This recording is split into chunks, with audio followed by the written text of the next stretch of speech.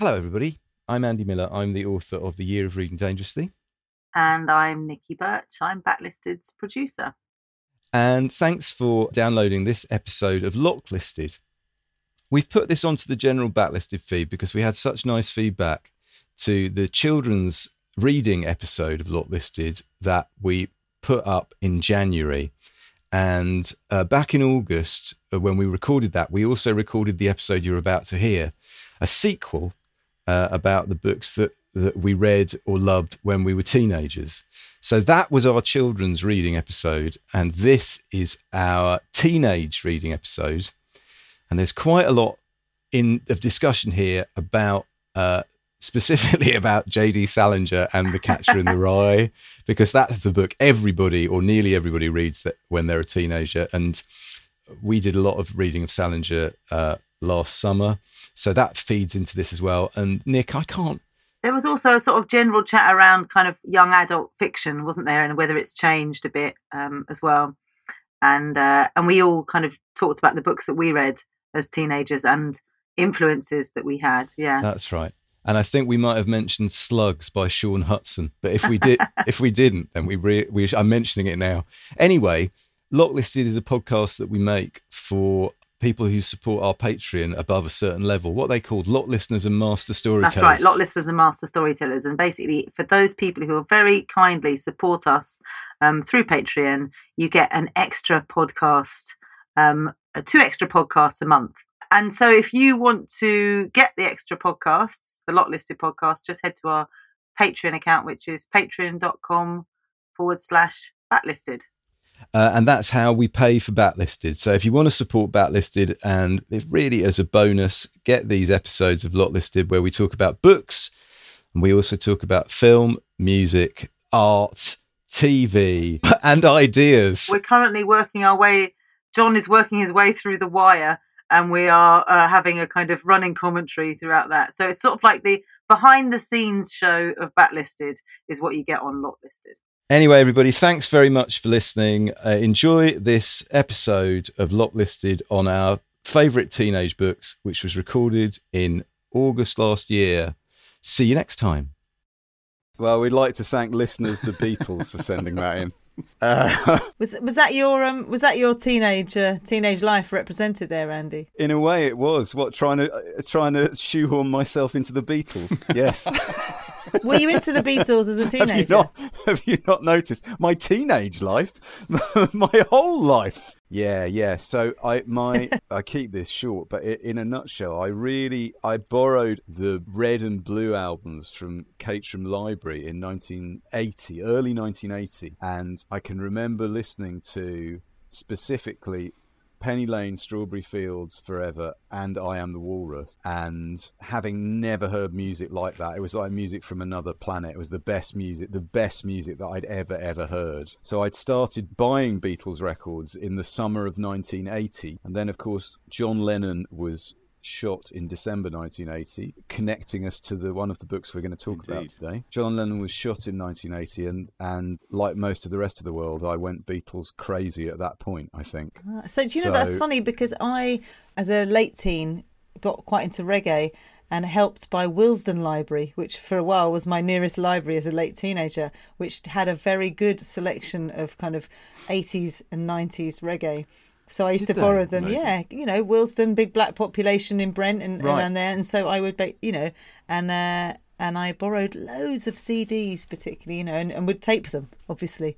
That's what you did. Yeah. Yeah. Thanks to the library. Libraries are amazing. I slightly different, but when I was at college, there is still a very good library in Oxford that wasn't attached to the university, just, the Oxford Public Library. And they had a fantastic collection. So I took out lots and lots of opera. I was having a bit of an opera jag, and you could, they're really expensive to buy, quite big in those days. So you just buy them and tape them. It's fantastic. Oh, do you remember the audiobooks that you'd get from the library? And they came in these cassettes, these massive blocks padded of cassettes. And you'd open them and be like, oh, cassette one, because you'd want the kind of unabridged, wouldn't you? And that's where you'd get them in the library. I borrowed I know because I can remember when it was, because you can date this because of but in 1981 I borrowed the Ruttles LP from Caterham Library. There must have been a Beatles fan working at Caterham Library. I knew nothing about the Ruttles. I'd never seen the TV. Even as a Python fan, I'd never heard of it. And I looked at it, it was like, oh, this looks like 4 Beatles records. So I remember listening to it. I sort of knew it was a Mickey tape, but it's not a Mickey tape at the same time. It's the most wonderful love letter to the Beatles and to those records. Yeah. So yes, so here we are. By the time you hear this, you probably will have heard an episode we recorded about childhood reading, and we so enjoyed that we thought, well, we wanted to keep those teenage dreams alive. Yeah, rolling on into teenage reading, because that teenage period is the time where you either get the reading thing for life, or you drift away. Maybe not forever, but the transition is the tricky It is time. really tricky. It's definitely that thing of feeling that you don't want to be reading kids' books anymore. And did you ransack we talked about what our parents had on their shelves. Did you actively start prowling mum and dad's shelves for stuff that looked a bit racier or scarier? Or no, I sort of did that thing of talking to other boys at school and trying to figure out what they were reading, because they, and it was mostly crap. But I mean, the book that I'll talk. Well, I won't really talk about it much because I haven't reread it since. But it was The Sunbird by Wilbur Smith was a big moment for me. It was my attempt to read a big adult novel with kind of adult characters and sex in it. It was published in 1972, and it was apparently a bit of a change of pace for Wilbur, who has now gone on, as we probably all know, to write at least 35 novels, I think, but enough for anyone. And it was set in Africa, as usual, but it was an archaeological dig where they'd found a lost city of the Phoenicians. So the archaeological stuff kind of interested me. But mostly it was a sort of battle about two men. There was a kind of, what I remember, there was the archaeologist and the other protagonist were in love with the same woman. And there was the intelligent, smart, sensitive one missed out on the girl. It's been a bit of a theme in kind of teenage reading. But it was, I can remember enjoying, the page-turning plot, and I enjoyed the feeling. And I went on to read other ones, and I read some Desmond Bagley, but to be honest, as I'll say, I was reading. I'm having to read classics for school, and I just couldn't get on with the predictability and the woodenness and they weren't enjoyable enough. I think you were a far more advanced reader than I was. I would just read Lord of the Rings. I read it every year. I think I told you for 7 years. I read Lord of the Rings a lot because I just nothing matched it for years for me. It will surprise listeners who are familiar with me from my love of the neglected lady novelist to learn that I went through a Jack Higgins phase. Who's now, Jack Higgins is good. Right, Nikki, as you say, right, Jack Higgins. Who's Jack Higgins? Jack Higgins was one of the best-selling authors of the 1970s and 80s. And to think we would live in a world now where people wouldn't know who Jack Higgins is. Of course, they don't, because it's just phenomenally popular in his day. It's all sort of, The Eagle Has Landed, Luciano's Luck was my favourite. That was a sort of World War II mafia-based one. But most of my contemporaries, I would like to ask Nikki, most of my contemporaries, if they read when we were all 13 or 14, so this is like in the mid-80s, they loved Stephen King, James Herbert, Sean Hudson. It was those three. It was that kind of sex and horror. Those were the things they really liked. And I never really, I don't know about you, John, I never really got on with those. I think Stephen King is a good writer. Yeah. I've read James Herbert. I don't know. I haven't tried reading one since I was a kid, but I liked Stephen King. Yeah, I went through the Stephen King phase. Did you? Can you remember one that you particularly liked? Is that Stephen King? Yeah.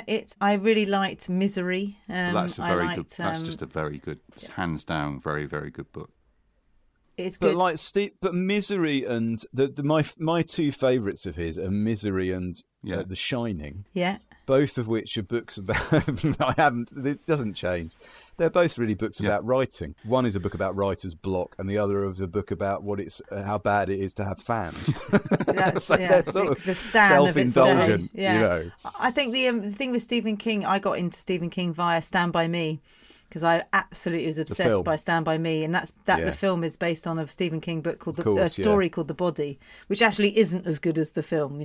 The Body is It was, Well, I but mean, that kind of led me in. I would argue that the same is true of The Shining, which I think is a masterpiece, a cinematic masterpiece. Stephen King would disagree.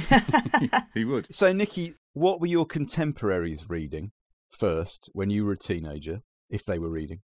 And what were you reading? I think you're right, actually. I think the sort of the horror and sci-fi, and so I'm 10 years younger, roughly. I think about that, maybe 8 years younger. But I think those books still stood, and definitely Stephen King was a big author, and I think it was exciting. It's that moment, isn't it, when you get to read A, scary stuff, B, sexy stuff. Those are two sort of things, and also big books. Like there's, but this was before Harry Potter, because Harry Potter is like the first big books for kids, whereas actually books for kids are always quite small when we were younger. And there's a sort of thing of like, I'm older now, I can tackle a big book. Mm-hmm. And Stephen King would give you the big book. Yeah, big holiday blockbustery kind of, just made you feel like more grown up by even holding one. Yeah, and it's, there's swearing and there's all sorts of things in there which are, and so I think my contemporaries were reading that, and I read a bit of those things. I wasn't sort of obsessed, but I read a bit of them. But I also was really into, which is very strange for how I can think about it now, but I really liked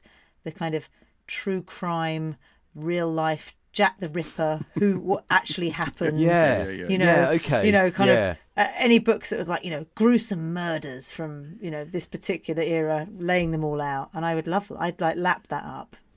Just horrible stuff. I went through a period of reading that kind of shocking non-fiction, like Gordon Rattray Taylor's The Doomsday Book, that the planet is doomed. Did you? As a teenager? Eric von Daniken, I did quite a bit of that as well. Yeah. Really? Just because I think that just because they were, I don't know why it was. I'm just that little bit, because my teens were really the 70s. I think this is really interesting.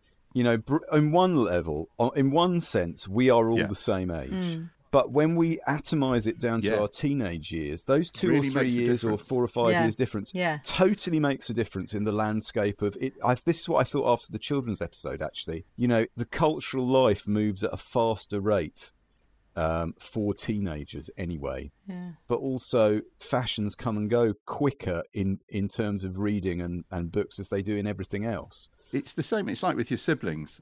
We'll talk about this more when we talk about the book we're going to talk about. But the difference between 15 and 18, that's an unbridgeable chasm. You're interested in different things. You don't hang out with the same people. And it's ridiculous now. And I think my brother and I are extremely close, despite living on the other side of the earth. But extremely close. But, when we were teenagers, that's probably the most apart we've ever been as people, because we had our own friends. And, I didn't want to be seen with him and his friends. And he was younger, I take it.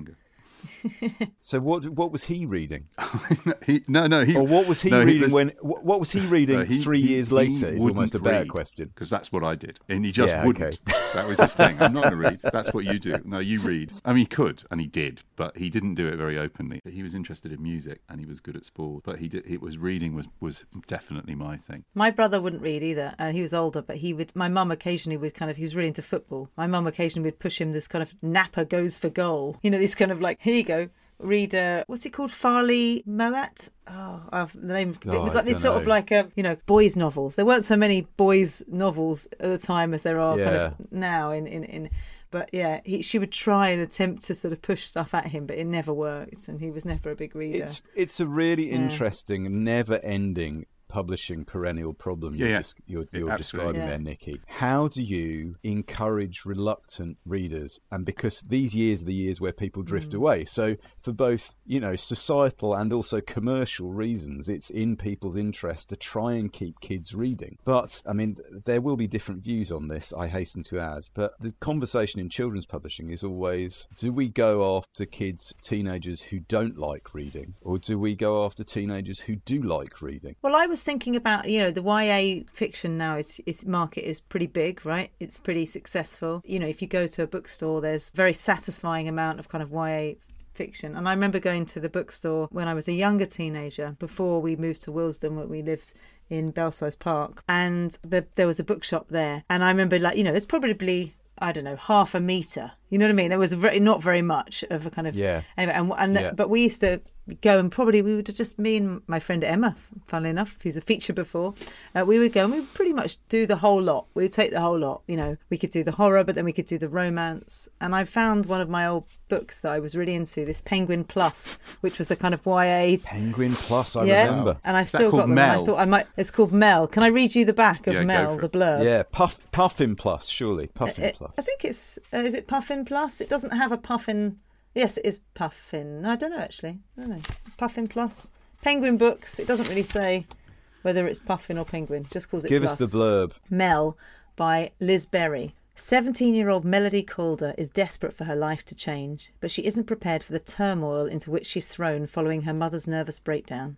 Left alone in their squalid house, Mel determines to repair and redecorate. Then, while searching for furniture in a local junk shop, she meets the dangerously attractive Mitch Hamilton, lead guitarist with top rock group Assassination. I love those guys. Maybe they could do us a theme tune. Mitch is keen to help with the house, but Mel is suspicious of his enthusiasm. So when Mitch announces his intention to marry Mel, no one is more astounded than Mel herself, except perhaps for Mitch's jealous ex-girlfriend, the formidable Roxy Lee. And do you know what? I loved it. And I actually thinking I might read it again. That's a damn sight better than many of the blurbs we read out on Backlisted. Excellent.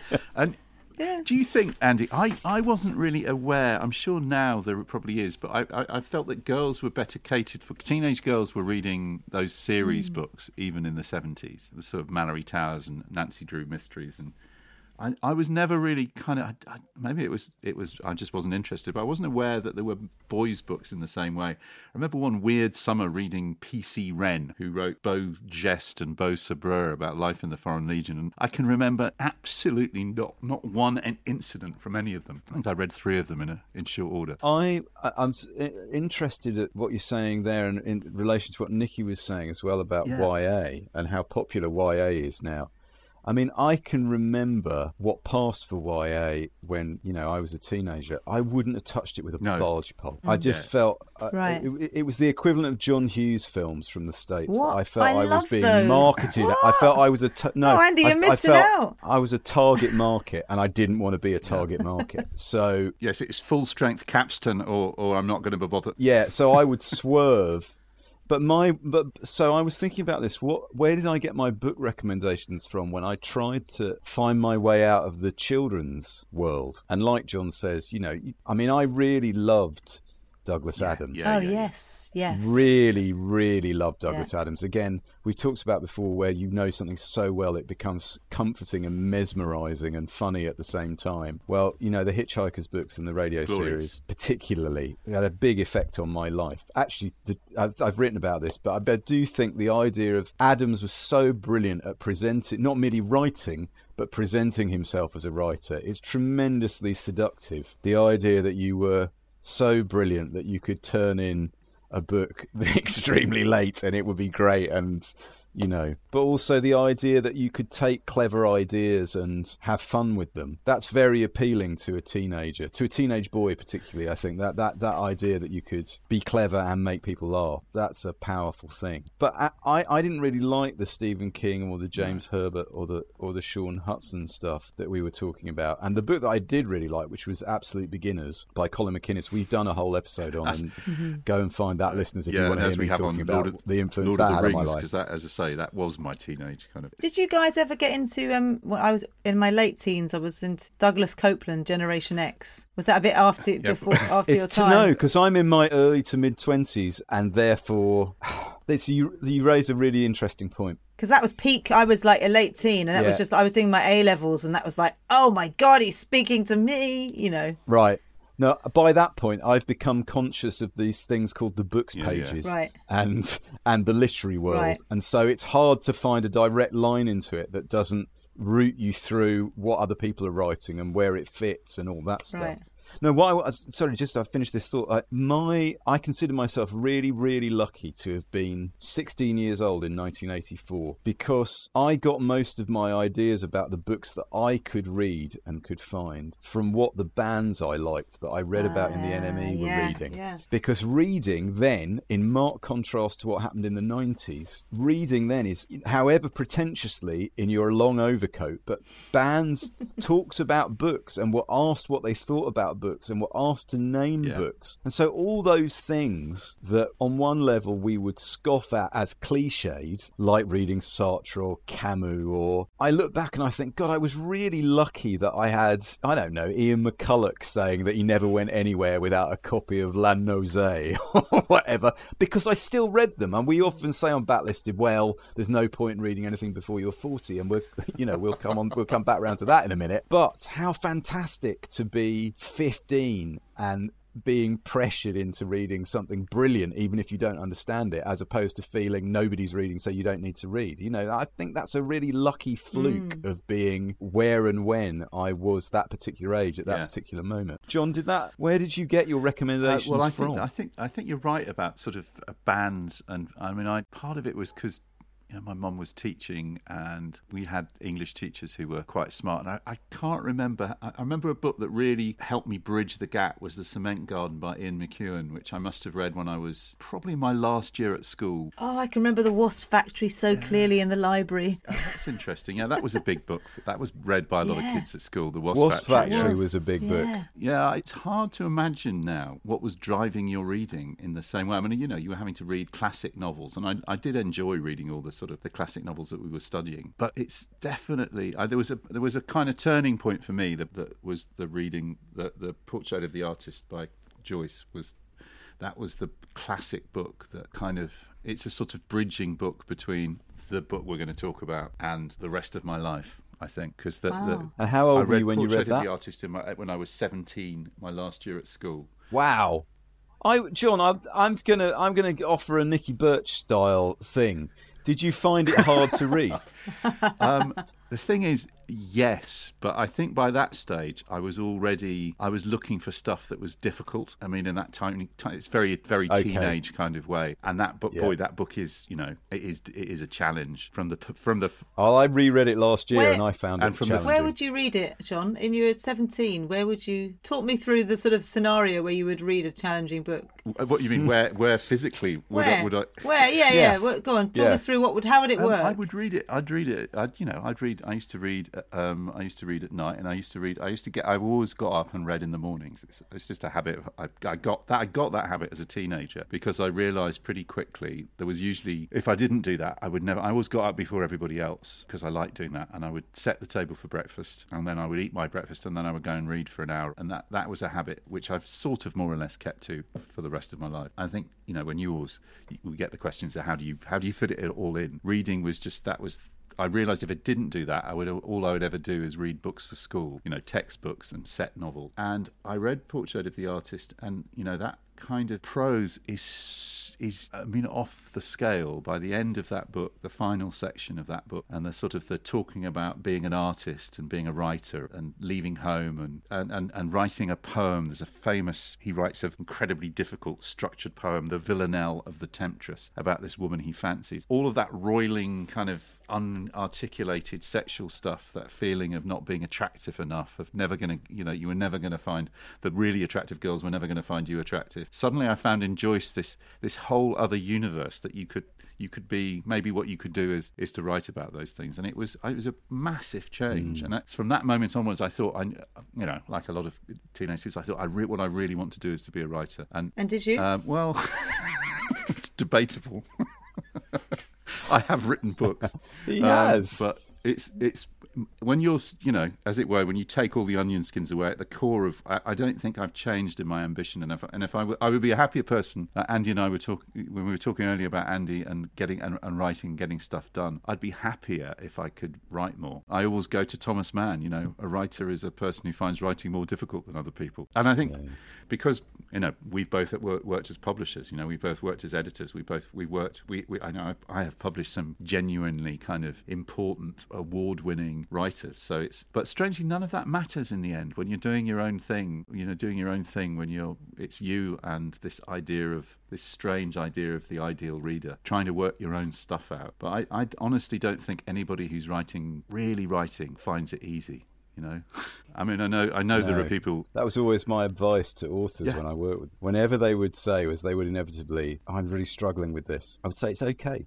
Let me let you into a trade secret. Writing books is hard. All books. Just writing about one subject for more than 500 words is hard.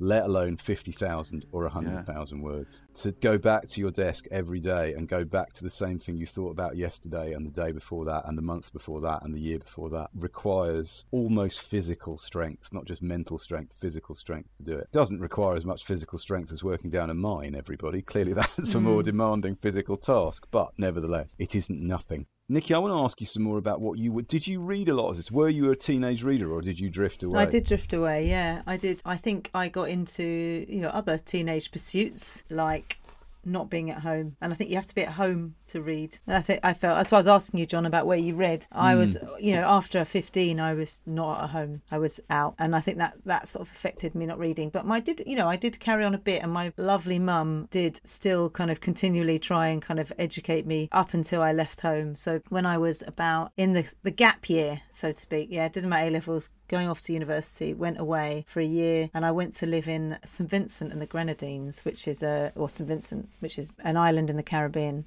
And my mum shipped me off with lots of literature which she thought would be relevant. So lots of Black British authors and Caribbean authors. I know, she was very cool. And so I read those. Some of those. I read Lonely Londoners and Wide Sagassa Sea and those sorts of things. So all really, really good books. Thanks, Christina, for giving me the only kind of that was before then I probably wasn't reading anything, but at that point I was, help, what do I do for the next year? Thanks, Mum. But I think that's really interesting. That's both a unique story, but also a kind of typical one. Whenever I'm asked, my son or daughter's a reluctant reader, what would you recommend?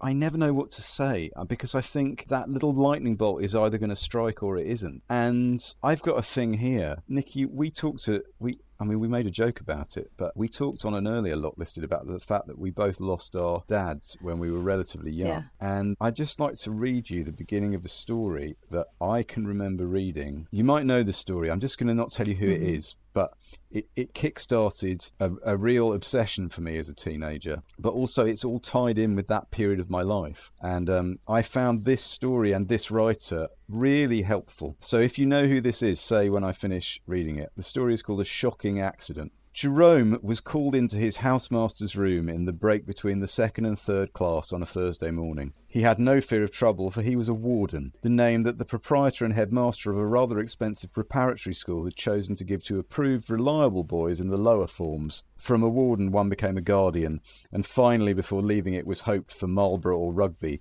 a crusader. The housemaster, Mr. Wordsworth, sat behind his desk with an appearance of perplexity and apprehension. Jerome had the odd impression when he entered that he was a cause of fear. Sit down, Jerome, Mr. Wordsworth said. All going well with the trigonometry? Yes, sir. I've had a telephone call, Jerome, from your aunt. I'm afraid I have bad news for you. Yes, sir. Your father has had an accident. Oh. Mr. Wordsworth looked at him with some surprise. A serious accident. Yes, sir. Jerome worshipped his father. The verb is exact. As man recreates God, so Jerome recreated his father, from a restless, widowed author into a mysterious adventurer who travelled in far places, Nice, Beirut, Majorca, even the Canaries. The time had arrived about his 8th birthday when Jerome believed that his father either ran guns or was a member of the British Secret Service. Now it occurred to him that his father might have been wounded in a hail of machine gun bullets. Mr. Wordsworth continued to play with the ruler on his desk. He seemed at a loss how to go on. He said, You know your father was in Naples? Yes, sir. Your aunt heard from the hospital today. Oh, Mr. Wordsworth said with desperation. It was a street accident. Yes, sir. It seemed quite likely to Jerome that they would call it a street accident. The police, of course, had fired first. His father would not take human life except as a last resort. I'm afraid your father was very seriously hurt indeed. Oh, in fact, Jerome, he died yesterday, quite without pain. Did they shoot him through the heart? I beg your pardon. What did you say, Jerome? Did they shoot him through the heart? Nobody shot him, Jerome. A pig fell on him. An inexplicable convulsion took place in the nerves of Mr. Wordsworth's face. It really looked for a moment as though he were going to laugh. He closed his eyes, composed his features, and said rapidly, as though it were necessary to expel the story as rapidly as possible, your father was walking along a street in Naples when a pig fell on him. A shocking accident. Apparently in the poorer quarters of Naples they keep pigs on their balconies. This one was on the 5th floor. It had grown too fat. The balcony broke. The pig fell on your father. Mr. Wordsworth left his desk rapidly and went to the window, turning his back on Jerome. He shook a little with emotion. Jerome said, what happened to the pig? Oh. That's the ending of the opening of that story. Now I'm really laughing. Nikki, you look almost pained by that. I know. I can Poor remember little Jerome. I can remember reading that story the week after my father died, Really? and laughing Really? and laughing and laughing. I thought it was one of the funniest things that I'd ever read. Who was it, everybody? It's I know. It's all in there. All the I know clues who it are in is. there. Graham Go Greene. on. It is a story called A Shocking Accident by Graham Greene. The story is not about that. The rest of the story is about Jerome growing up and going through his life and seeing if he can find anyone who he can tell about the circumstances of his father's death without making them laugh. It is the most, and sure enough, the woman he marries is the woman who says to him, not what happened to the pig, but what happened to you. Right? Is the Brilliant. most high wire act of a story. Is that, do you think, it's quite funny, I'm going back to the fact that, you know, so your dad died when you were a teenager. Did that spin you out into reading more, not bleak books, but do you know what I mean? Because that thing, because you obviously, at that point, I imagine, you get in touch with your emotions pretty quickly, yeah? I did become, having been obsessed and remaining obsessed with the Beatles, I did become completely obsessed with Graham Greene. Graham Greene, who I still love and I still hope we would do an definitely. episode on. We've talked about before, is the Catholicism of Greene a problem? Well, I wasn't a Catholic, but Greene is such a teenager in how he views the world, such an adolescent, that it speaks to a certain kind of adolescent. And this is relevant again to the book we're going to talk about. A certain kind of long raincoat wearing, British, Smiths listening teenager, which is what I was. You know, I loved that combination of Eeyore-like gloom and humour. And Nikki, I don't know about you, but I'm not saying when I told people about my father dying that they laughed. Of course they didn't laugh. But there is an element of about how do you tell people in a way, like any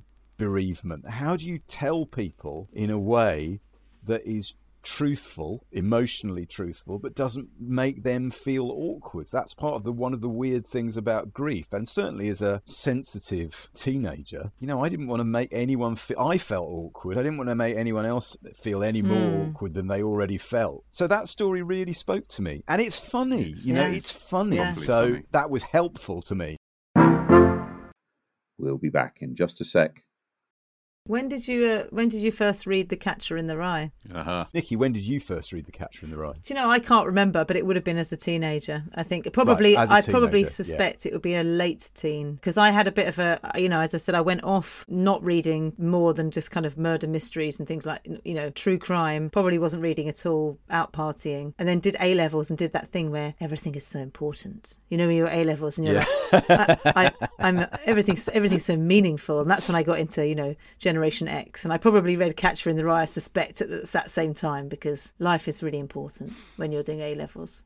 So I suspect that would have been that end. I read it as a teenager. I'm sure John did. I'd just like to make the point before we start talking about it. Parts of The Catcher in the Rye were written 80 years ago. They were written. It wasn't published to the early 50s, but it was written. A lot of it was written in the early to mid 1940s, Wow. and it still sells some incredible quantity of copies every year. And it's still accurate to say whatever one's position on it, it still represents or doesn't represent a teenage experience. That it has become part of the world's teenage experience to read The Catcher in the Rye. So, John, when can you remember where you were when you read it? I remember it really clearly because we moved house too much when I was a kid. I think I did sort of 6 or 7 schools, which was never great. And the last big move was from a school in New Zealand that I'd not really enjoyed. I'd been quite aggressively bullied, and we arrived at a new school in Auckland. So I was 16, and I really liked this. It was one of those things. I found a school that I hated school, as I think I've said, but for the first time, I felt this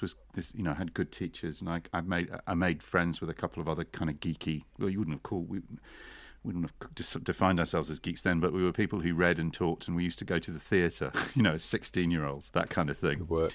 And I just remember reading it as a 16-year-old, knowing that Holden Caulfield was a 16-year-old. And I suppose like every kid who reads it, the voice grabs you by the throat and doesn't let you go to the last page. And I remember reading it really quickly. Yeah, I suppose that's what the book does. It somehow internalizes itself into your own sort of self-dramatizing kind of instincts, that, that sense of the you against the world, of phoniness and crumminess. And going back and reading it is quite something. It's so much sad. I felt quite emotional rereading it. Really? So I read it the first time a few days before my 19th birthday. No, my 20th birthday. I read it when I was 19. And I read it very self-consciously, knowing that it was a book that one had to read as a teenager, and I better do it quick before I turned 20. Right, yeah. And I'd already had my teenage epiphany with Absolute Beginners. So in a sense, 19 was too late to come to The Catcher in the Rye. And I remember reading it and thinking, yeah, it's okay. And this guy doesn't speak to me. I was very chip on my shoulder about American books. I was really into Orwell and Graham Greene and Larkin and British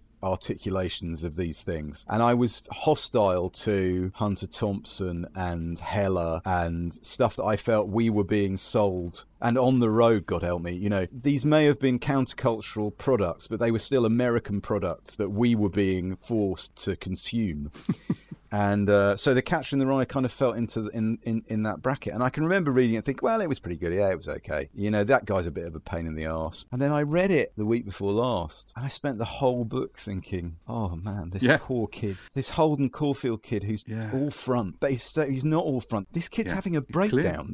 Why can't anybody see that? Why isn't anybody intervening for this child, right? And I don't want to spoil it if for any reason you haven't read The Catcher in the Rye. The knowledge that he lets you know very sparingly that, first of all, he's lost a sibling, and second of all, he's watched a child at his school commit suicide in front of him in the space of this, let's call it a 6-month period. And these are, though you could be forgiven for not realising it, spinning him out in a very dramatic way. To me, as a 52-year-old, not as a father, I don't mean that. I mean just as being better at reading than I was when I was 19, and more appreciative of Salinger as a craftsman, as a New Yorker, as part of William Maxwell's stable of writers. I found it very liberating, John, that now I was no longer being expected to identify with a figure I didn't identify with for cultural reasons. I was free to appreciate the craft of the book. I'm like you. I found it really moving. Really moving. So that's really interesting, because I had a similar thing. I was a little bit suspicious.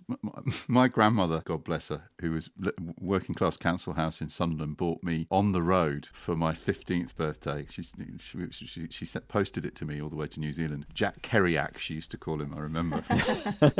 But she thought the writing was beautiful. The writing's beautiful. That's a bizarre book to give a 15-year-old. But anyway. I voted for you as a big candidate. Exactly. So I really enjoyed it, but I've quickly, it wasn't Alan Garner, it wasn't Tolkien, it wasn't feeding into my kind of sense of who I was. I mean, it was a slightly weird. I mean, New Zealand high school felt more. I was a long way from England, but I think I've said this before. So anything English for me was sort of sacred and precious. I have not read anything else by Salinger since. And I think part of that was I sort of felt that although I'd internalised and really liked Holden Caulfield, it was kind of 16, 17. By the end, as I said, 17, I was reading James Joyce, and then I was kind of off on a totally different journey. And like you, coming back to it, first thing that strikes me is what a brilliantly constructed, controlled bit of writing it is. You know, if you want to teach somebody about voice in a character, because that voice is a high risk, right? That voice could grate very easily. And does, I think, and does, and is intended. That's part of the thing. I think you're supposed to find it scratchy. Yeah, the scratchy and the repetitions. It's still got that amazing, freshly minted kind of the outrage. There's that bit where he's in the cafe at the ice rink, and she keeps telling him to stop shouting. And he is. But I'm not. The funny thing is, he's clearly out of control. And this time, what is this kid? This is a 16-year-old kid sitting at bars, trying to order drinks and being turned down for drinks. On another podcast, you can hear me talking about the experience of just recently reading most of Salinger's other work. And one of the things that I learned about Salinger, which you can kind of retrofit to this novel when you go back to it, one of the skills that he had as a writer is he was king of the unreliable narrator. And one of the things that strikes me as really unfortunate about The Catcher in the Rye is many of the young people who read that, I'm not saying they're wrong, but if you relate too closely to Holden Caulfield, you're missing an element that seems to me totally central to what the book is about, which is that it's a psychological portrait more than it is a heroic portrait. It's supposed to show you somebody in turmoil who you shouldn't necessarily believe everything they say to you, and nor should you believe their account of how they feel about it. And that seemed to me really sophisticated. And certainly for the 1940s, that's way ahead of the game. As I said on the other podcast, I do feel Salinger he manages to have one of the biggest and most important novels of the 20th century, and arguably be simultaneously one of the most underrated writers. Interesting, though, selling 1 million copies a year, straight out. Yeah, I mean, it's that thing, isn't it? That I can't remember, someone said that, Huck Finn, Gatsby and Catcher in the Rye are kind of, if you wanted to find the culture of America, those books are so, all three of them, the voice and the kind of the language, they're such extraordinary books. Fitzgerald is a real presence here. Did you feel that going back to it? Very much so. And there's that great bit because of all of that old, the way that he likes Gatsby, old sport. Yeah. And you can sort of see Holden he's a good reader. I love He's a his reader, bit. and he's a good reader. Yes, absolutely right. Absolutely right. Yeah. This brilliant thing about Romeo and Juliet, best ever. The kind of energy goes out of I didn't much like Romeo and Juliet, but that guy Mercutio, that guy was cool. And then when he dies, like the energy goes out of the play, and he's telling the two nuns on the train, it's blowing smoke in their face. So there's that fantastic element to the book, which is he's channeling other writers, both in terms of the character of Holden Caulfield, what Holden Caulfield reads and likes and how he expresses himself, but also how we as readers might see, I'd mentioned Fitzgerald and Gatsby. I just want to read one paragraph and ask you if this reminded you of anything, because it really, really reminded me of something far more contemporary. Not a book, something else. So there's a part in the book where, near the end of the book, where Holden is in New York and he's beginning to totally lose his way, and he decides to get in touch with his former teacher, Mr. Antolini. And Mr. Antolini, who's clearly a good sort, says, yeah, sure, come over, you can stay the night here. So Holden is in the apartment with Mr. Antolini and his wife, and they're having a chat. And Mr. Antolini has said that he's worried about Holden and that Holden is heading for a fall. Mr. Antolini didn't say anything for a while. He got up and got another hunk of ice and put it in his drink, and then he sat down again. You could tell he was thinking. I kept wishing, though, that he'd continue the conversation in the morning instead of now, but he was hot. People are mostly hot to have a discussion when you're not. And so Mr. Antolini says, all right, well, listen to me now. I may not word this as memorably as I'd like to, but I'll write you a letter about it in a day or two. Then you can get it all straight, but listen now anyway. He started concentrating again, and then he said, this fall I think you're riding for, it's a special kind of fall, a horrible kind. The man falling isn't permitted to feel or hear himself hit bottom. He just keeps falling and falling. The whole arrangement's designed for men who at some time or other in their lives were looking for something their own environment couldn't supply them with. Now, when I read that really reminded me of a very specific thing, a TV series. A man falling and falling, whose own environment... Yeah. Don Draper. Yeah. It's Mad Men. Yeah. And I Googled it, and I found Matthew Weiner's several interviews where he says, and one of them he says, at the bottom of Mad Men is Salinger. Wow. Salinger. Not just the Catcher in the Rye, John. Salinger. The mixture of American capitalism and spirituality and the impossibility of squaring that circle is what Mad Men is about. And it's also what Salinger's work is about. And he begins that process in The Catcher in the Rye. But, as we've discussed elsewhere, the extent to which he was successful in continuing to talk about it, we don't know yet, because as far as we know, there's several novels and collections of short stories waiting to be published in the next 10 years, which might tell us what he was doing. But he knew his territory. He just mapped it out in private. Yeah, a couple of bits made me really... The bit where he talks about his brother's grave, and he says it rained on his lousy tombstone and it rained on the grass on his stomach. It really hit me. The pain in the book. That's the thing I really came away with. The pain that Holden feels is so intense. I just read this little short passage about him because it's just, if people haven't read the book, it doesn't give anything away. And by the way, he says one of my favourite things he says about, I'd tell you the rest of the story, but I might puke if I did. It isn't that I'd spoil it for you or anything. There isn't anything to spoil, for Christ's sake. Good note on spoilers. But this thing about being yellow, it's no fun to be yellow. I mean, as in afraid. Maybe I'm not all yellow. I don't know. I think maybe I'm just partly yellow and partly the type that doesn't give much of a damn if they lose their gloves. One of my troubles is I never care too much when I lose something. Used to drive my mother crazy when I was a kid. Some guys spend days looking for something if they lost. I never seem to have anything that if I lost, I'd care too much. Maybe that's why I'm partly yellow. It's no excuse, though. It really isn't. What you should be is not yellow at all. If you're supposed to sock somebody in the jaw and you sort of feel like doing it, you should do it. I'm just no good at it, though. I'd rather push a guy out of the window or chop his head off with an axe than sock him in the jaw. I hate fistfights. I don't mind getting hit so much, although I'm not crazy about it, naturally. But what scares me most in a fistfight is the guy's face.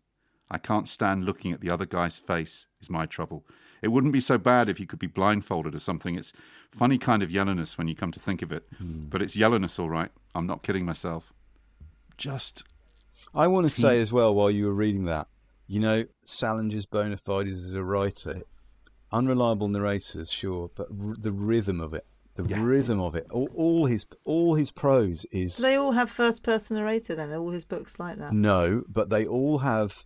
No spoilers if, like many of the people in the world, you haven't read any of the other ones. But one of the things that's tremendously appealing about them, the short stories particularly, is they tend to feature protagonists who suddenly veer off in a direction 2/3 of the way through the story. You think, why did that happen? Answer, because people do bizarre things. We can't trust them. You can't trust Nikki. You can't trust people to tell you the truth, right? Because they can't even tell the truth themselves. That's one of the themes of Salinger's work, is how do we burrow down? How do we find the place where we can tell the truth to ourselves, let alone anybody else? As a sort of backlisted thing, there's just one brilliant sentence about reading, which I liked as well, which I feel it could be something that we could have pinned over our desks. What really knocks me out is a book that when you're all done reading it, you wish the author that wrote it was a terrific friend of yours and you could call him up on the phone whenever you felt like it. That's a good definition of what you want from as a teenager, isn't it? You sort of want you want a book or a musician or a like I loved. We'll come back to this in a minute. I've got a book here that this was one of my teenage obsessions. That book there, right? Uptight, Victor the Velvet Bockris. Underground Story by Victor Bockris. I mean, Nikki, I read this book so many times I can ventriloquise Lou Reed and John Cale's interviews in it. And it gave me the taste for oral history as well. Yeah. But it's a similar kind of New York counterculture. Everyone hated the Velvets. Not everyone, but nearly everyone else hated them. They're kind of artistic martyrs. They make these unlistenable records. They play in this unlistenable way. And guess what? They're fucking great.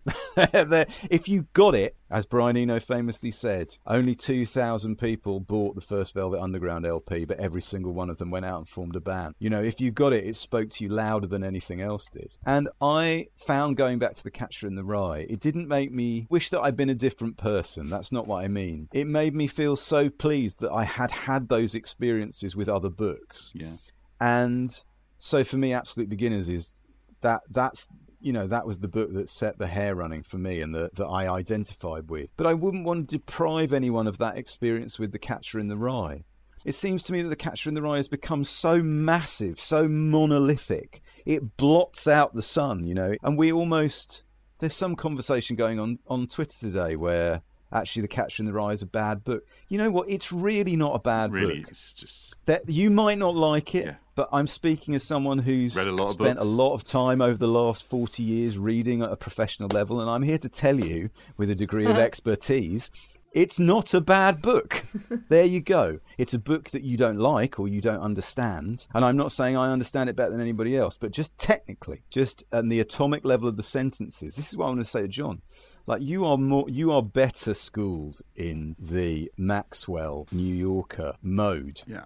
Right? And we've said this before, but it's worth repeating. Nobody gets to be published repeatedly in the New Yorker unless they are absolutely the best at what they do, and that's true of Salinger. I think you're right, and I think it's a musical novel, by which I mean I just think the rhythm, it is like a jazz riff. I think its influence maybe is also, there is something in the culture, isn't there, that Holden represents this rebellious, there's something sick in the state of Denmark. Like, our culture stinks, and it still stinks. It still stinks for teenagers today. And as you say, this book was written in the 40s. It's a kind of, that cloud has not sort of lifted from our culture. And in our, each teenage generation finds different ways of expressing it. It was sort of punk for my generation. But do you know who who the early adopters were of this novel? They weren't teenagers. Do you know who they were? Who the first batch of people who contacted the New Yorker or Salinger to say, wow, man, this book is the truth? It was World War II veterans. It was people. People have said that it's a war novel in disguise. haven't they? Yeah. Because it's post-traumatic. It is kind of post-traumatic stress. This is shit. Salinger, who had fought on the beaches of Normandy, who had seen, as Holden Caulfield does, his brothers die, people die in front of him, who was traumatized by the experience, who had a nervous breakdown. It's not hard to see that in The Catcher in the Rye. Some kid trying to get the most that he can out of American consumerism. Yeah. And guess what? American consumerism is failing him. But he's not even in a position to be able to communicate that to you straight. No. He can't find his way to tell you. You have to be sensitive to it. And my heart bleeds, actually, for the author who had to bear the burden of this particular book. You know, it really reminds me of Dylan being... sorry, we always talk about Dylan. I apologise, everybody. But that thing that Dylan's had to live with of being labelled the spokesman for a generation. And he's struggling to be a spokesperson for himself, you know, let alone having a whole societal spokesman role foisted on him by people who don't want to look inside themselves and see what they have to say. So you can see I got quite exercised by rereading this, actually. I really... Yes, made me, really... I'm going to read a lot more Salinger as a result of it, which is an unexpected bonus of doing it. Well, wouldn't it be interesting to hear what would be setting a kind of Locklisted listeners challenge to listeners? Like, reread it and tell us what you think, right? Because it would be interesting to know, because what I'm interested, John, I haven't read it since I was a teenager. You hadn't read it since you were a teenager. What did you remember? It's a really good question. You know, because I can remember a bit, but I don't really remember that much of it. Well, tell us Nick, what can you remember? If I said to you now, tell me one scene from The Catcher in the Rye, no, what is it? I couldn't tell you a scene, actually. I think if I reread it, it would come back. I like most books, I don't remember often the detail, but I remember the feeling that I get, you know, after having read it. And I remember this, you know, I remember the first person, and I remember when you were saying phony, all of that sort of suddenly goes, oh yeah, he says phony all the time, doesn't he? And I remember that feeling of, he was, in my eyes as a teenager, he was really cool. Even though I think what you're saying is, really, it all gets quite bleak for him, right? But in my eyes, I still think of him as being super cool. The mood I remembered was him being cold in Manhattan, which comes near the end of the book. I remembered that quite clearly. There's a scene I'd totally forgotten where he's staying at a hotel on his own, and the bellhop suggests that he might like some female company. Oh yes. And he's and then he's kind of ripped off by her and the bellhop. And that's a really heartbreaking, that scene. I found that very difficult to read, actually. But I totally blanked that. I totally forgotten that. Weirdly, that's one of the ones I did remember, and I remembered it, that and him sitting at the bar. And I remember thinking that the derivation of the title was a bit kind of weird as a teenager, but now I see it as one of the things that I like most in my What do rereading you think of The it. Catcher in the Rye is? So I'm putting you on the spot. I'll give you my shot in the dark. But what do you think it is? I think he's desperately wounded. You know, that's why he's so obsessed with people who act. He hates the movies because he hates people acting out emotions, and he's not quite able to cut it in the adult world because he just doesn't. He wants to make out or have time with. What's that great phrase he uses to spend time with a girl? He can only do it with girls he likes, which of course is a really healthy. So I think this idea of, you know, the Sea of Rye and the children and being the catcher and stopping them from falling to their deaths is he couldn't save his brother, he couldn't save the kid in his class. It's like he wants to, you know, he doesn't want Phoebe to see the curse word graffiti in the school. His protective instincts are kind of over exaggerated, but it comes out as rebelliousness. It's a brilliant psychological portrait. I felt The Catcher in the Rye. I think it's really significant that he is a very accomplished reader and by implication writer, and he comes from a family of writers. His eldest brother is a writer in Hollywood. He talks about Phoebe's skill at reading and writing, and his deceased brother was. And I felt it felt really true to Salinger that The Catcher in the Rye, the phrase of which is a malapropism, a misreading of a song. That The Catcher in the Rye was exactly the thing you're talking about, John. You are the catcher in the rye. You are the truth teller. You are on the edge, saving the children, right? You can see why messianic teenagers respond to that reading.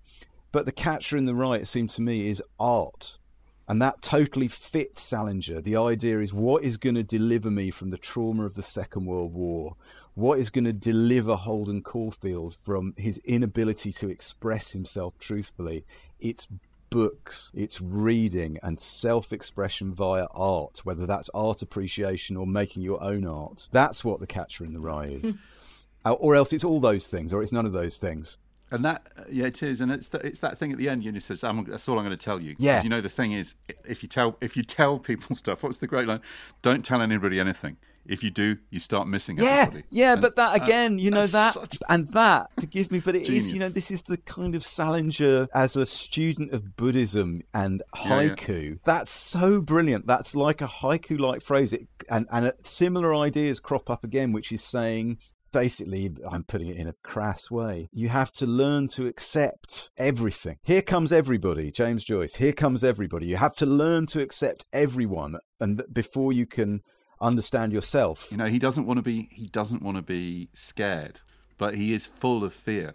You know, the character's full of fear, because, you know, you lose people, you miss people. You don't catch everyone, right? The Catcher in the Rye can't catch everyone. Yeah. I mean, I think, you know, if you're in a generation that is surely more enlightened about mental health, it's still an incredibly relevant book about depression. I mean, it's about all kinds of things, but the kid's depressed. But isn't that funny?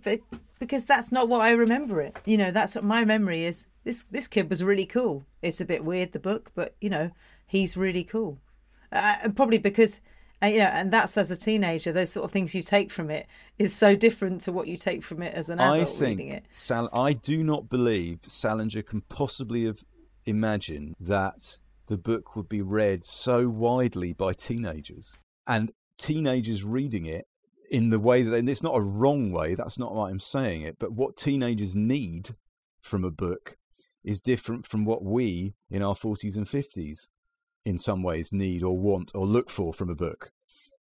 Yeah, because we're looking for people who can, he's cutting loose from society a little bit, isn't he? He's breaking away from where he's from. And if you think, okay, there's also On the Road and all these books that you read I read at the same time. It's all about, okay, I'm taking my life into my hands, which is what you need at that time. You know, along with, you know, the films of James Dean and the music of Elvis Presley, he kind of created the myth of the rebellious teenager with this book. And it's not a myth. I mean, he was articulating something that I think, not in a self-conscious, I'm going to write a teenage novel. He was trying to write a truthful novel about what it's like to be 16. It's also, when you get onto the later stuff, which we don't want to talk about too much here, but when you get onto Seymour and Introduction, for instance, I kept having to remind myself that it had been written 70 years ago, 60, 70 years ago. It's inconceivable, almost inconceivable, that something written that long ago could feel so in touch with so many, not just contemporary trends, but things that have come and gone in the intervening time.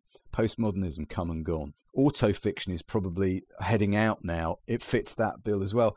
And it has a kind of, I'm sorry I keep coming back to this, John, but the kind of, it seems to me the great unfairness of the monolithic reputation of The Catcher in the Rye. You know, The Catcher in the Rye is a really promising first novel by a guy who's an incredibly talented and unique writer. And The Catcher in the Rye doesn't give us an insight into what... It's like an introduction, and then this weird thing happens where it becomes phenomenally popular. It's like if William Golding had stopped writing after The Spire, say, you know, and had not fought back from the success of Lord of the Flies. What publishing folk call voice-based fiction. You know, the influence of this book is everywhere still, I think.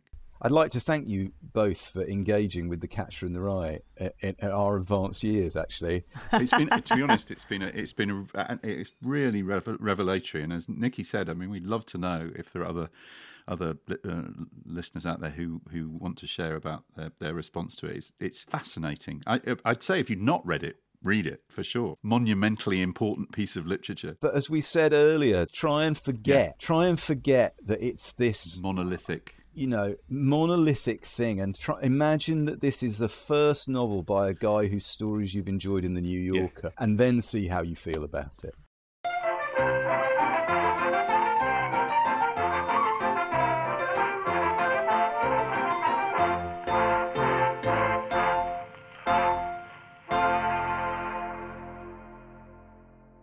If you prefer to listen to Backlisted without adverts, you can sign up to our Patreon.